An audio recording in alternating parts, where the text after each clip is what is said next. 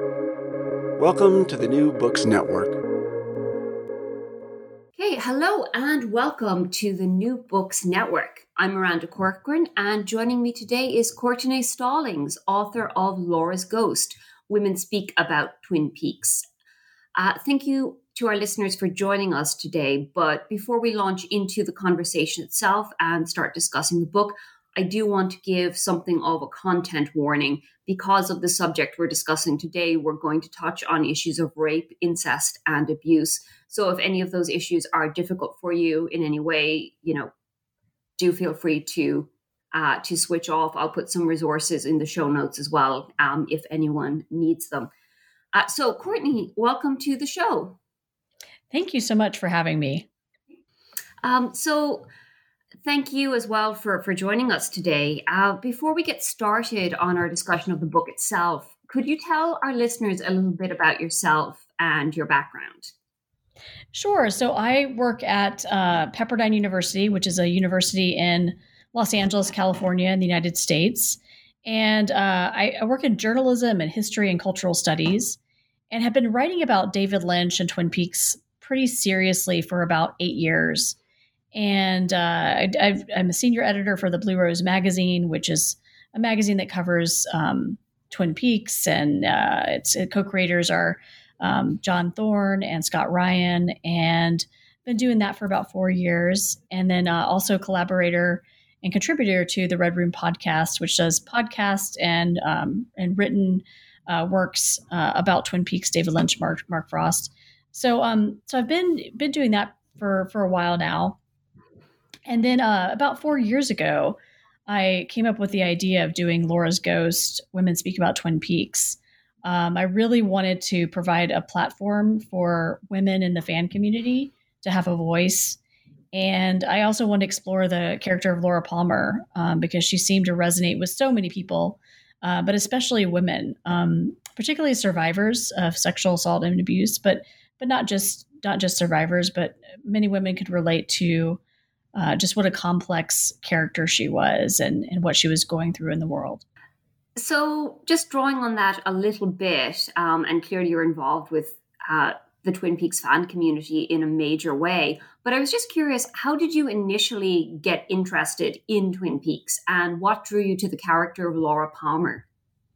Well, I saw Twin Peaks when it originally aired in 1990, and I was a teenager. I was pretty young, and I loved the quirkiness and weirdness of the show. I've always been attracted to the strange and the weird. And the first thing that drew me to Twin Peaks and kept me engaged was the Red Room, because it was so otherworldly in this liminal space. And, it really intrigued me, very dreamlike. And then I really started to get into the character of Laura Palmer after I saw Fire Walk with Me in a big way. I mean, I didn't really get to appreciate what Laura had been through when I watched the original series, but after I watched Fire Walk with Me, and then when I read Jennifer Lynch's book, The Secret Diary of Laura Palmer, I began to really relate to the character of Laura Palmer, being a young woman who is a survivor of sexual abuse and who just is trying to navigate the world as a young girl. I really became interested in seeing how Laura Palmer was negotiating what was happening to her and the world around her, and how she had to oftentimes wear a mask to mask the pain that she was going through and what she was going through.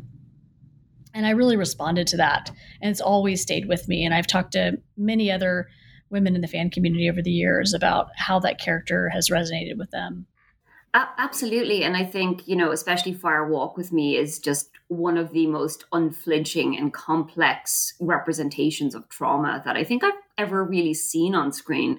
It's incredible. And I think you really do get to know Laura as a character through that. And as you say, you get to kind of peer beneath that mask that she wears. You touched on this a little bit earlier, but I was just curious as to how you came to write the book. Where did the idea of gathering together a group of women involved with the show and from the fan community to talk about Laura Palmer, where did that idea come from? Well, I just came from the Twin Peaks Festival in the United States in 2016. And I was thinking to myself after really engaging with a lot of people in the Twin Peaks community that at the time there were all these incredible women, but they weren't getting really recognized, and they didn't have a platform of their own in most cases. And in a lot of areas, women don't always have a platform, or host their own podcast, or are writing the books that are out there. And so I was like, I know all these incredible women, and I want to get their voices out there. And so it started with that idea of just having a platform where it was just women talking about the subject. And I knew that I wanted to explore the character of Laura Palmer because she meant so much to me. And to me, the story of Twin Peaks is Laura Palmer's story. She's at the core and the heart of the narrative. It starts with her, in the pilot. She's dead, wrapped in plastic, washed up on a beach, and then it ends with her at the very end of season 3 when she goes back to that house, which is the site of her trauma. And so to me, she was the core of the story. And so I wanted to explore women in the community. I wanted to hear their thoughts about the show and the movie, of course. And then I also wanted to hear what they thought of Laura Palmer. What's her legacy? What does she mean to them? And so it started from there. And I didn't know what direction the book was going to go. I didn't know who I was going to interview. I didn't know what people from the show I was going to get in there. At the time, I didn't have Sheryl Lee on board. I didn't know if it was going to be essays or interviews or it ended up being a combination of both.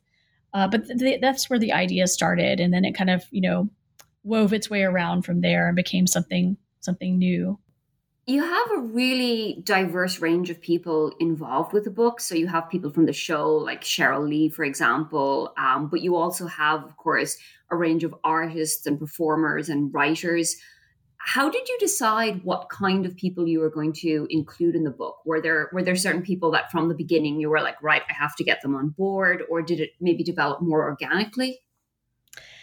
I would say it developed organically. I started, when I first started working on this book, I didn't know if it was going to have a publisher. I thought maybe I'll self-publish it. I didn't know where it was going to go. So it started organically with people that I knew in my network. Some people I had met just online from social media. Some people I had met at festivals or events.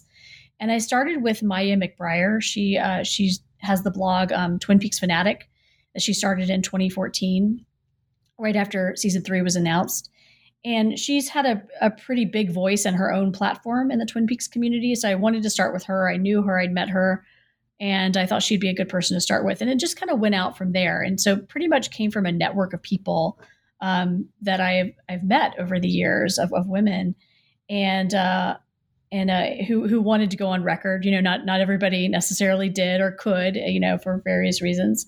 And I did have to cut myself off for a while from interviewing people from the Twin Peaks fan community because I could keep going. There's so many incredible women that I could have kept on interviewing. And then when I was getting the celebrities, once Sheryl Lee was on board, that I knew that the book was really going to come together because, she played Sheryl Lee, and I knew that she could provide a particular perspective about performing this character.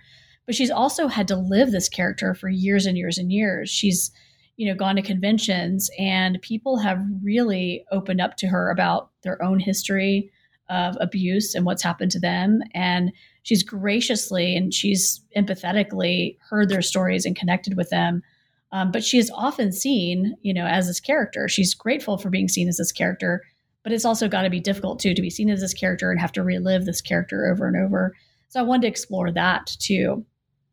And then when I got Grace Zabriskie, Grace Zabriskie, who played Sarah Palmer, Laura Palmer's mother, and Jennifer Lynch, who wrote The Secret Diary of Laura Palmer, and then Sabrina Sutherland, who was kind of the business side of Twin Peaks, executive producer in a world still dominated by men and the producing side of things.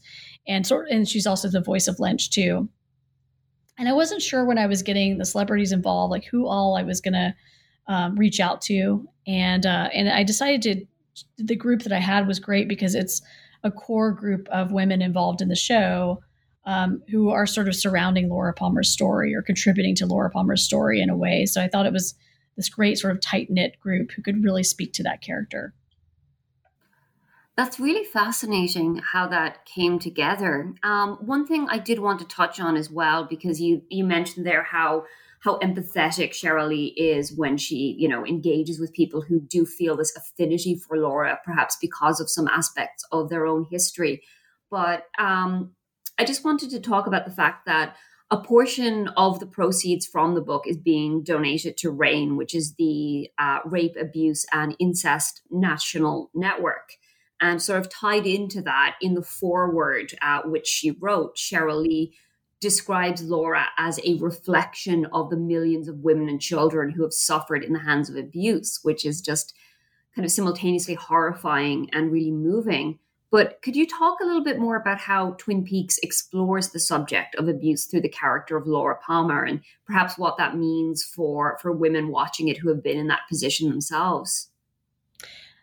Yeah, so, a lot of times in film and TV, particularly in the early 1990s, didn't really, wade into the topic of sexual abuse, let alone incest. It's a taboo. It has been, and even is now to a certain extent, a taboo, uncomfortable subject that we often just shy away from talking about. And in a lot of ways, that's a problem because we don't always talk about how prevalent it is. And because there's so much shame surrounding it, there should not be shame for survivors, but there still is in a lot of ways. And people are not often believed when they speak up about it.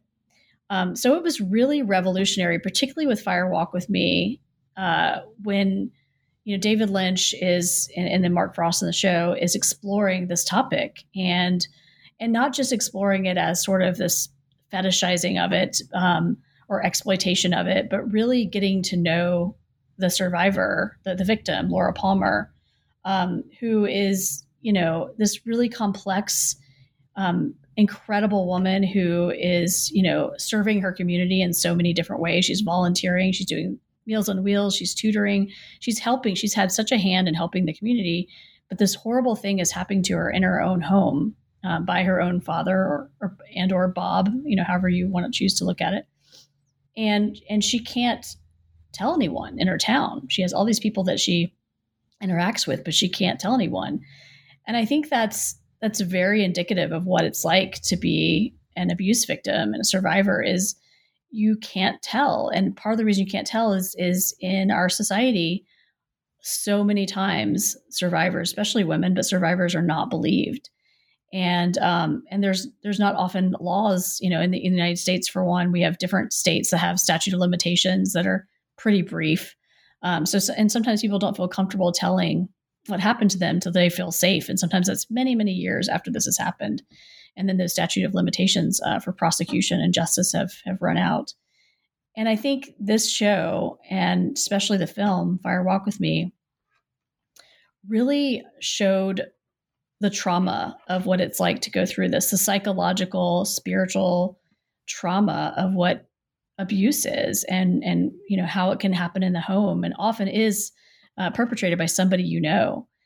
And I think that resonated with a lot of people. It certainly resonated with me, and that experience. And like I said, a lot of shows were not doing that at the time or talking about it. We had in the United States in the 1980s some made-for-TV movies that addressed incest, and one was called Something About Amelia, and it's really terrible. It has Ted Danson there, who's an incredible actor, but who's abusing his daughter. And at the end of the show, he goes to therapy with his wife, and all is well. And he's not prosecuted for his crimes. He's not brought to justice. And it's just basically said, a given that his wife and Amelia should forgive him and go to therapy and move on. And at the time, I saw that when I was a child. I thought it was really problematic. And now I see it as horrific, of what it basically tells people. He is sort of the center of the story as this victim, rather than Amelia, his daughter. And so I think when Fire Walk with Me came around, this was this, groundbreaking movie that really showed the psychological and horror of trauma, and really put the victim at the center of it, her story at the center of it. Definitely. I mean, you can't see me now, but I think my jaw dropped twice during that. First, when you said Ted Danson was in the movie. And secondly, when you described the ending where the characters go to therapy, and there's this idea that, he should be forgiven and that, his family needs to, forgive him and work past it. It's really horrifying and just God. But it's so interesting then that you get something like Twin Peaks, and as you say, particularly Fire Walk with Me, where the emphasis is not on the men, basically, which is kind of a broad way of putting it. But especially in Fire Walk with Me, the emphasis isn't on Leland. It's not on Laura's father. It's not even on Agent Cooper and the men who are, trying to solve the crimes. It is on the victim, and it's very much filtered through her perspective, and it's very heavily psychological in that sense, which I think is really interesting. And it's, obviously very much in keeping with Lynch's work, which is, of course, very, very heavily psychological. But it's such an interesting and such an immense shift in perspective, and a very necessary shift in perspective, I think. Yes. And I mean, that's, you're touching on it too. It's through her perspective, we're seeing it through her eyes.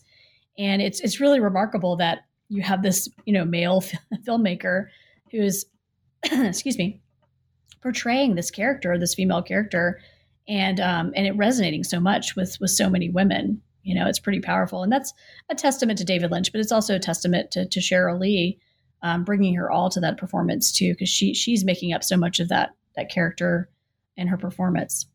Yeah, her performance is just incredible. Like her facial expressions and her movement. There's that one scene in Fire Walk with Me where she goes to the roadhouse, and she's kind of, I think she's sort of come to that realization that, in order to break the cycle of abuse, she kind of launches into this sort of self-destructive pattern. It's almost like she realizes that the only way to escape it is through death. And you see her in the roadhouse while Julie Cruz is singing that really haunting song, and she breaks down and she cries, and no one says anything, and like there's no dialogue that you can hear, but it's just her face and her performance and her tears in that moment that is just so incredibly heartbreaking and so incredibly moving. And it's amazing. Yeah, her entire performance is just incredible. Yeah, and she has such range in that film too. She's sarcastic, she's loving, she's terrified, she's fearful, she's sad, she's heartbroken, she's angry. I mean, all of these incredible emotions that she goes through, and it's on her to carry the film, and she certainly does. And I don't know how she did it. Yeah, it's amazing. And like I can't imagine kind of the psychological ordeal for an actor, even just having to prepare for and perform that role. So the whole thing is just amazing, really. The next thing I wanted to talk about, and I think it actually just ties into what we've been saying about how incredibly moving the portrayal of abuse and the psychological trauma of abuse in Twin Peaks is, because over the years, I've read like numerous articles and I've heard numerous think pieces where people will describe Twin Peaks as being misogynistic, or they'll dismiss it as a kind of fetishization of this silent, eternally beautiful dead girl. But I think what Twin Peaks actually does is subvert that pop culture obsession with the silent dead woman by allowing Laura's story to come to the fore over the course of 3 seasons and a movie and books as well. Do you think this kind of foregrounding of the victim and this giving a voice to the victim explains the uniqueness of Twin Peaks as a series? I think it does. And that's one of the reasons why I wanted to write this book and explore Laura Palmer. It's my early memory of way before a lot of people were doing this, of showing the victim as a human being and showing the complexity of the victim through Laura's story and the film Fire Walk with Me, and also in Jennifer Lynch's The Secret Diary. We get to know who this person is.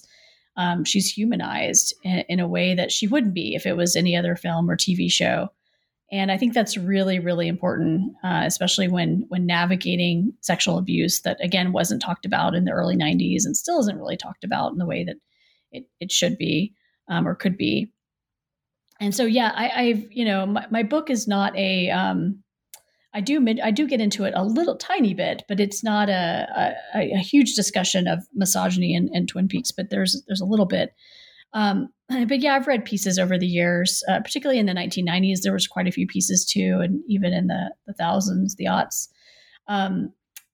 that are accusing David Lynch of misogyny, and I'm not here to argue whether David Lynch is a feminist or not, but I will say that what he did was he treated this character with complexity, and I think that's what, I won't speak for all women, but I know as a woman, when I'm looking at characters on film, I don't want to see a stereotype. I don't want to see a one-dimensional character. The women don't necessarily have to be superheroes, but I want to see somebody who's complex and written complexly in the same way that men or any gender should be written with complexity. And I think that's what Lynch did is in the film Fire Walk with Me, and then of course his daughter, the filmmaker Jennifer Lynch, wrote an incredible backstory for Laura Palmer and The Secret Diary, which also contributed to that complexity. Absolutely. And yeah, I think one of the things that's so interesting about Twin Peaks and so interesting about the representation of Laura is her complexity. I mean, Twin Peaks has been a massively influential series, and in the decades, subsequent to its airing, you see other shows that kind of try to do what Twin Peaks did. They'll have a mystery, and they'll have, the all-American homecoming queen who turns out to have a dark side. But even that is a sort of, a simplification of what Laura was, because initially you do get this idea in the series. And, I love how Lynch plays with it in the sense that in the first few episodes, it almost comes across as a kind of conventional mystery or a conventional noir. And you get the sense that they're investigating the death of this homecoming queen who, looked like the blonde, beautiful, all-American girl, but then she has a dark side. But then as the show goes on, you realize that there are more and more layers to that. And it's not that she was a seemingly good girl, air quotes, with a dark side, but rather this really complex human being who was just this multifaceted person who was caring and kind and compassionate, but also rebellious and self-destructive, but also traumatized and suffering and afraid. And she has so much to her, and that all comes across over the course of the series and of the book as well, as you mentioned, the book that Jennifer Lynch wrote, The Secret Diary of Laura Palmer. I did actually want to ask you about that, because you did interview Jennifer Lynch for your book, and you interviewed her and spoke to her about writing The Secret Diary of Laura Palmer. And you noted that a lot of young women devoured that book and just felt really close to Laura when reading it. Why do you think the book, The Secret Diary of Laura Palmer, resonated so much with so many girls and women over the years? Yeah, when I was interviewing the women in the fan community, The Secret Diary came up so many times. It surprised me how often it came up, because I knew Fire Walk with Me would come up, but I didn't know how much The Secret Diary of Laura Palmer resonated with so many fans. And I think it's because, for one thing, Jennifer Lynch is a woman, and she has that female perspective, and she wrote it when she was really young. And she also, she says, she's told the story before, and she tells it in the book, that when she was a child, she always wanted to find a diary of another little girl, because she wanted to know if that little girl felt like she did and experienced the same things that she did. And that's sort of the mindset she was bringing to writing Laura's story. So you have a woman writing the backstory of Laura Palmer, and she's coming with that perspective, and she's also getting into that mindset of her as a young girl, wanting to know the thoughts and feelings of what it's like to be a young girl. And so for myself and a lot of other women that I interviewed, we read The Secret Diary when we were young. We were teenagers or we were young. And it was really compelling to read a story about this girl. Of course, terrible things had happened to her, but she was also negotiating her life between being a woman and that phase where you're almost a woman, but you're still a child.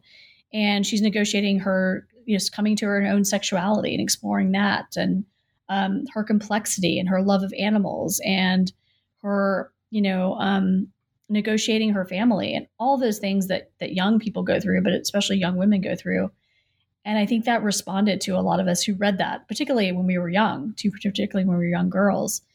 And I think it, like I said, I think it does help that Jennifer Lynch was young, and she was coming with that female perspective and trying to tell Laura's story. That's why it was so compelling to women in particular.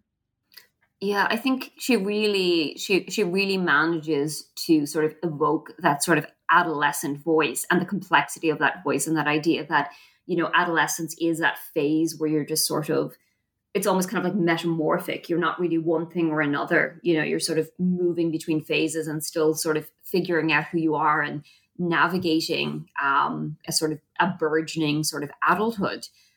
This actually kind of brings me to another related question. But in one of your discussions, you speak to the scholar and podcaster Rosie Stewart, who says that while it's great to have films that sort of accurately and realistically represent the everyday lives of women, it's also really important to represent women as dreaming creatures who have dreams and nightmares and who can sometimes be a little bit weird. And kind of drawing on that, I was wondering, do you feel that at least some of the allure of Twin Peaks lies in its sort of psychological elements, its ability to represent the subjective experience of women? Absolutely. And I would say, so many women are artists and dreamers and express their psychology and their experiences through their dreams and through their art. So it makes sense that's a very complex and psychological and spiritual way to show what women are going through, what women are dealing with, to show women's power, but also to show women the trauma that women are dealing with as well. And that's one of the things that drew me into Twin Peaks initially was things like the Red Room. And then we see Laura Palmer sort of negotiating different worlds, her reality, and then also this dream world too, where she's, going into the Red Room and other, places, and she's negotiating that. And yeah, I mean, women are, like I mentioned before, complex creatures who dream. And one of the things that Twin Peaks did that was interesting is it'd be the subject matter is difficult enough if it were just a realistic portrayal. But I do think it, in some ways, having a supernatural portrayal or dreamlike portrayal with this evil entity of Bob and this dream world for Laura in terms of the Red Room and other places, makes that reality a little bit easier to consume as a viewer, because it puts it into the supernatural coding. That, taking a difficult subject matter and putting it in the supernatural coding. Yes, it is her father, but there's also Bob, and there is this other world that she's negotiating in this liminal space. And so I think that is that's really powerful, and I think it's also easier for us, at least I can speak for myself, easier for me and maybe others to consume something like this that is a really dark portrayal of trauma and murder and abuse, but done in this really interesting, dreamlike, supernatural way. Yeah, absolutely. And actually, I think that brings me onto my next question. In I think the introduction to your book, you frame both the book itself and Laura's story as a ghost story. And of course, the title of the book itself is Laura's Ghost. So I was curious as to why the centrality of ghosts. Why do you frame Laura's story as a ghost story? Yeah, ghost stories are and ghosts are entities that haunt us, and I like the ambiguity of the idea of haunting, because I think sometimes it comes with a negative connotation, but I think it can be more complex than that. And I like the idea that ghosts haunt; they stay with us. They remind us of something that has happened that we haven't completely processed yet, and that's what I was sort of tapping into, is the psychological idea of a ghost that women experience with trauma that they haven't officially processed or confronted. It's always there. But then Laura Palmer, she starts out as this dead young girl who's washed up on a beach, and her ghost, the figurative ghost, haunts the town. Her death is really powerful in the way it haunts the town, but it also haunts the show and movie and all 3 seasons of Twin Peaks as well. She's even in season 3, she's a sort of spiritual presence in the opening credits, and of course in part 8 as well with the golden orb. But I like this idea of presenting her as a ghost, because it works in these different ways of both the figurative sense in terms of the TV show in a meta way, and then also this idea of ghosts with our own experiences and how they are difficult to confront, and they're often repressed, and we can't really get rid of the negative ghosts unless we confront those spiritual ghosts that still haunt us. Yeah, it sort of it makes me think, and Twin Peaks makes me think a lot in general of, this sort of the psychological idea of the uncanny, that notion that those things that we try to repress or not think about, they'll always come back to haunt us, potentially in a slightly more disturbing manner. And there's that real sense, I think, of haunting throughout Twin Peaks. I think like even the Palmer house to a degree feels like a haunted house. Not so much haunted by a person or a presence, but more by, what's happening there. The way Lynch shoots the hallways and the staircase and the fan, there's this sense that, something evil or something sinister is kind of permeated the house. Yes. And I think that's so true about, not just the people, but the places. The Palmer house is the site of trauma of what happened to Laura. And it's filled with that energy. And so, yeah, and Lynch, capitalizes that. He's, like you said, he's moving through the hallways. The ceiling fan becomes this almost other character in the show, that is the spiritual transgression of the father, and lots of different ways you can interpret it. But it becomes this really powerful place because of what happened to Laura Palmer. Definitely. So one thing that really jumped out at me while I was reading your book, and this is probably because I'm Irish, but it's the bit towards the end where you describe Sinead O'Connor's 1992 Saturday Night Live performance, the famous one where she tore up the picture of the Pope. And you said that, because of that, O'Connor is forever connected to Fire Walk with Me in your mind.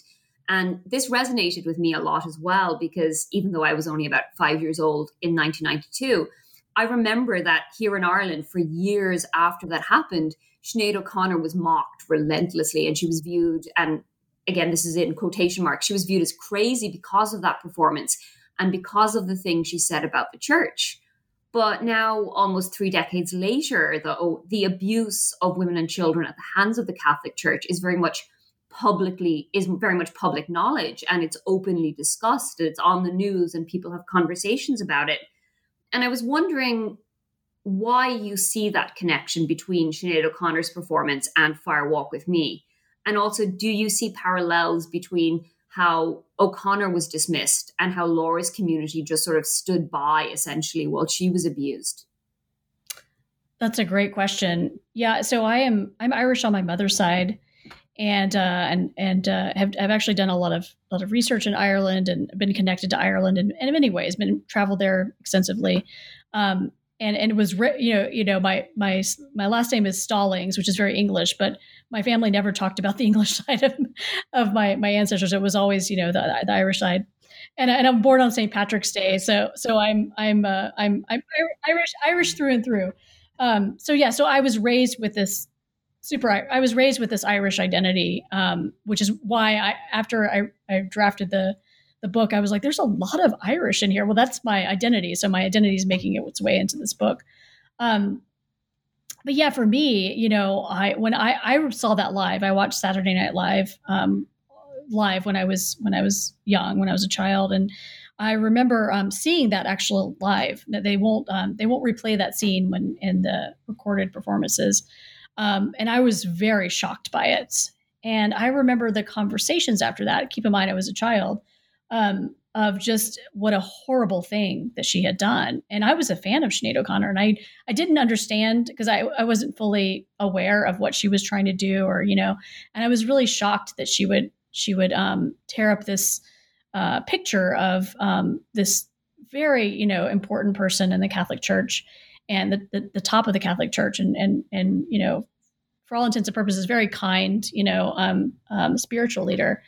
And I didn't understand it until years later. I'd read about it. I'd read her perspective, and I realized, she came from abuse, and her mind, and her, she was connecting the abuse that she experienced in the home. She was abused in her home by her mom, and her mom had a picture of the Pope in the house, and she was connecting that, but she was also connecting it with the abuse of children that was happening in the Catholic Church, happening in other churches too. I don't want to just single out Catholicism, because there was a big cover up in the Catholic Church because of the nature of the hierarchy of the church. But there's in Protestant churches, the Southern Baptist churches in the United States, there's been some journalists who've uncovered some extensive abuse in those churches as well. So it's not just the Catholic Church.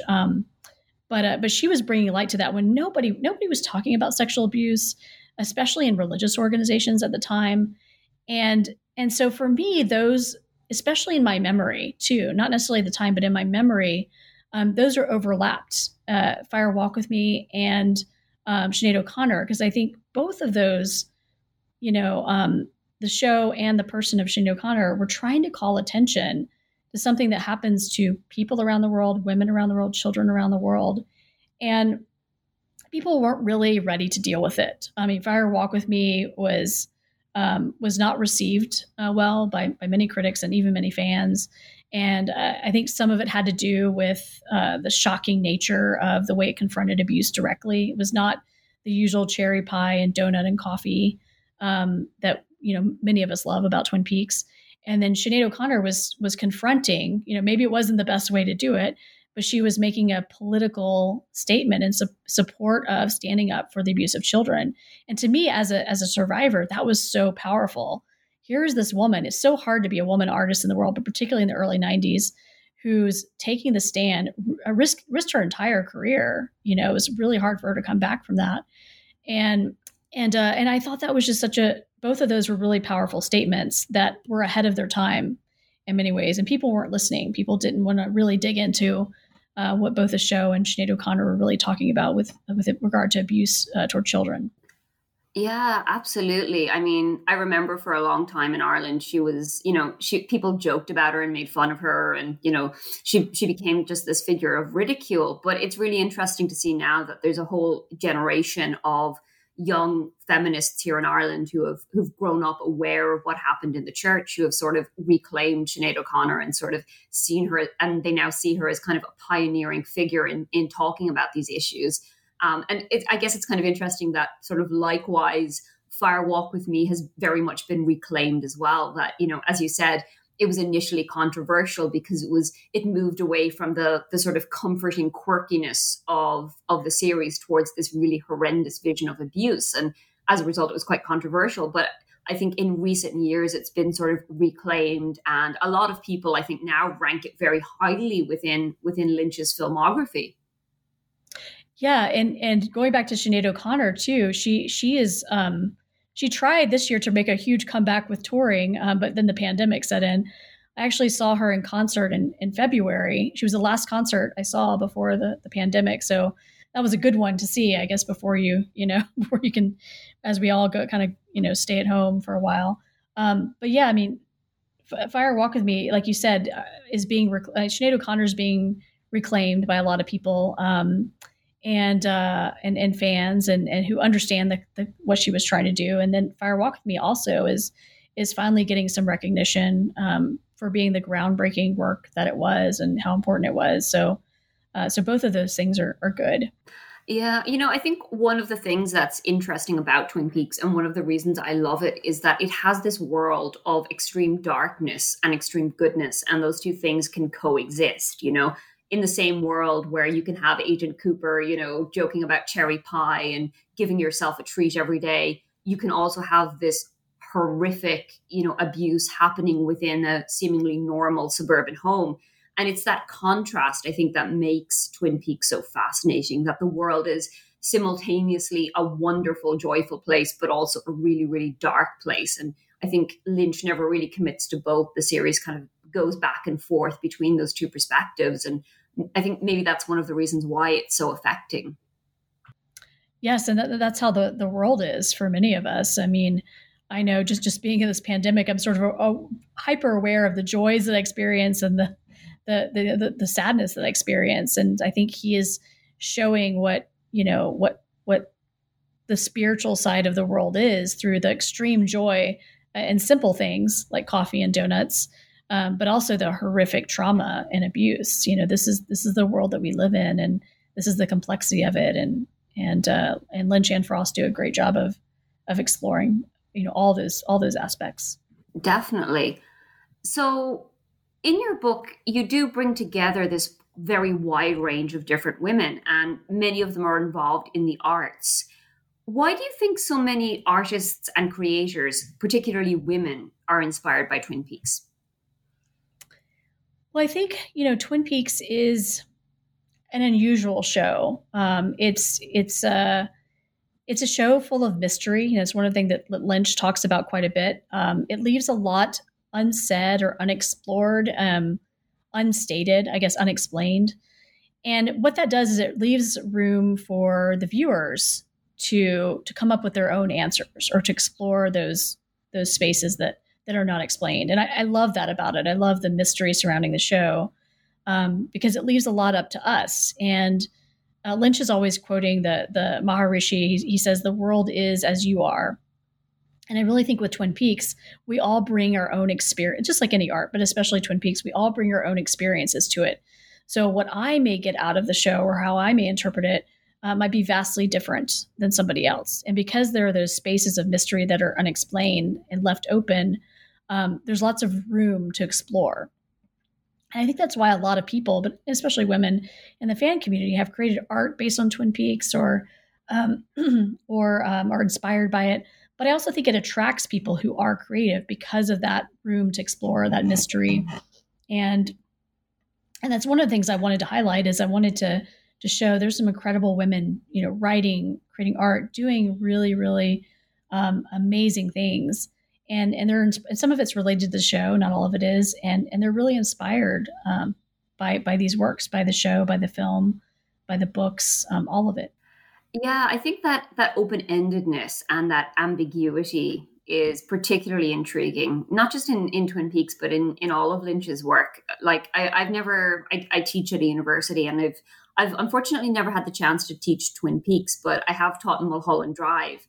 And whenever I set assignments based on it or have an in-class discussion about it, like everyone gets something different from it. Everyone reads something different into it because there is just that space. And I think if you are, as you said, a kind of a creative person and you like to play with ideas, then there's just something about Lynch's work that is particularly intriguing. Yes, and I think with academia too, I think we're just getting started. You're teaching Lynch and you're writing academic work, and I'm really excited to see what the academic world is going to do with season 3, because now we have so much more to work with. And I think there's a creativity in academic work too, and I think people are also bringing their own fields, disciplines, backgrounds, experiences to that work as well. And so it excites me what art's going to be produced, but also what intellectual ideas are going to come from the show as well. Definitely. And kind of, I guess, staying somewhat on the same page, but why do you think that even now, 3 decades after its debut, Twin Peaks still has such a vibrant and creative fan community? Well, it was, the fan community kept Twin Peaks alive. And I will say that, as there's been people all over the world, but I will say that, there's that core group of people that went up to the Twin Peaks Festival in Washington for years and years and years and found community there.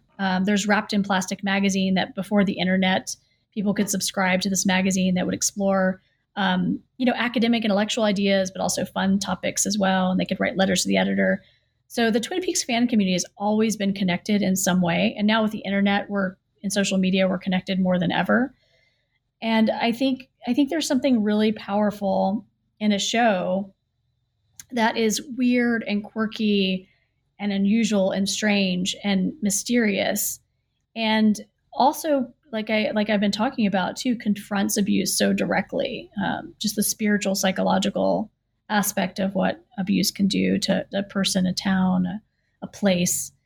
And I think that's resonated with fans, and fans have kept that memory alive. Long before season 3 came back, there was a group of people writing about it and connecting through it and having community through it. And then when season 3 came back, that community grew even larger, which was wonderful when people reconnected with Twin Peaks or found it for the first time or a younger generation discovered it. And I think it'll keep going. I think this fan community is tight knit and powerful and creative, and I think they're going to continue to welcome new members when new people and younger people discover Twin Peaks.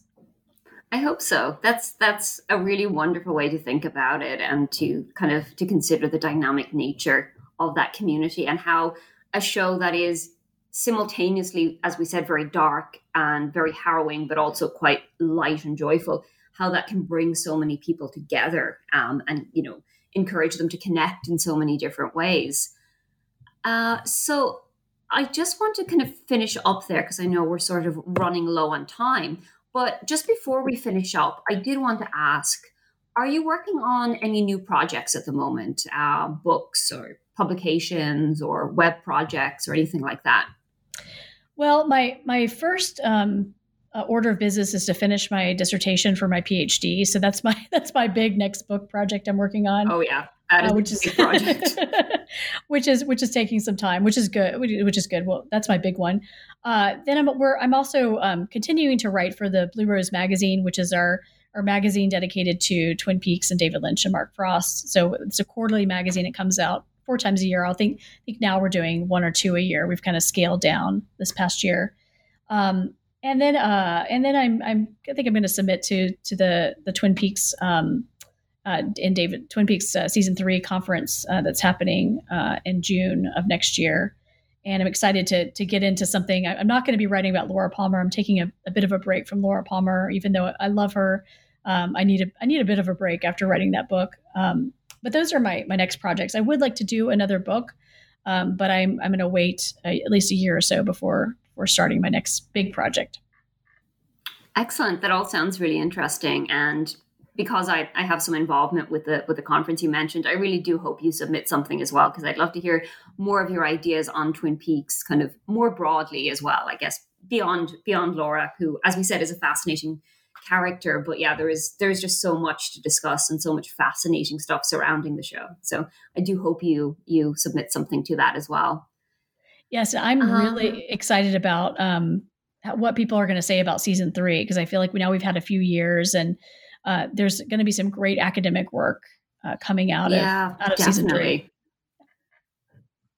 Definitely. I mean, I had whole theories about Twin Peaks, and I'd made up my mind about how certain things worked and what certain things meant. And then season 3 came along, and I had to sort of reconfigure all of that, and I still don't really know what's going on now. So yeah, season 3 is definitely, I think, forced a lot of people to reconsider their theories and their ideas about what was going on, which I think will lend itself, as you said, to some really interesting academic discussion. Okay, most definitely. So we'll finish up there, but I just wanted to say thank you so much again for joining us. It was a really, really fascinating discussion, and I really enjoyed having the opportunity to chat to you about Twin Peaks and about Laura Palmer and what she means to so many people. So just to say that Laura's Ghost, Women Speak About Twin Peaks, is out now from Fayetteville Mafia Press. Am I saying that correctly, Fayetteville? Yes. Excellent. And you can purchase a copy from their website, and I think from a whole host of different online retailers. And yeah, just thank you very much for joining us for the show. And thank you to our audience for tuning in. You can find more podcasts on a range of different books and different topics on the New Books website. So yeah, thanks again, Courtney. It was a very, very interesting conversation. Thank you so much for joining us. And thank you so much for having me. It was a great conversation.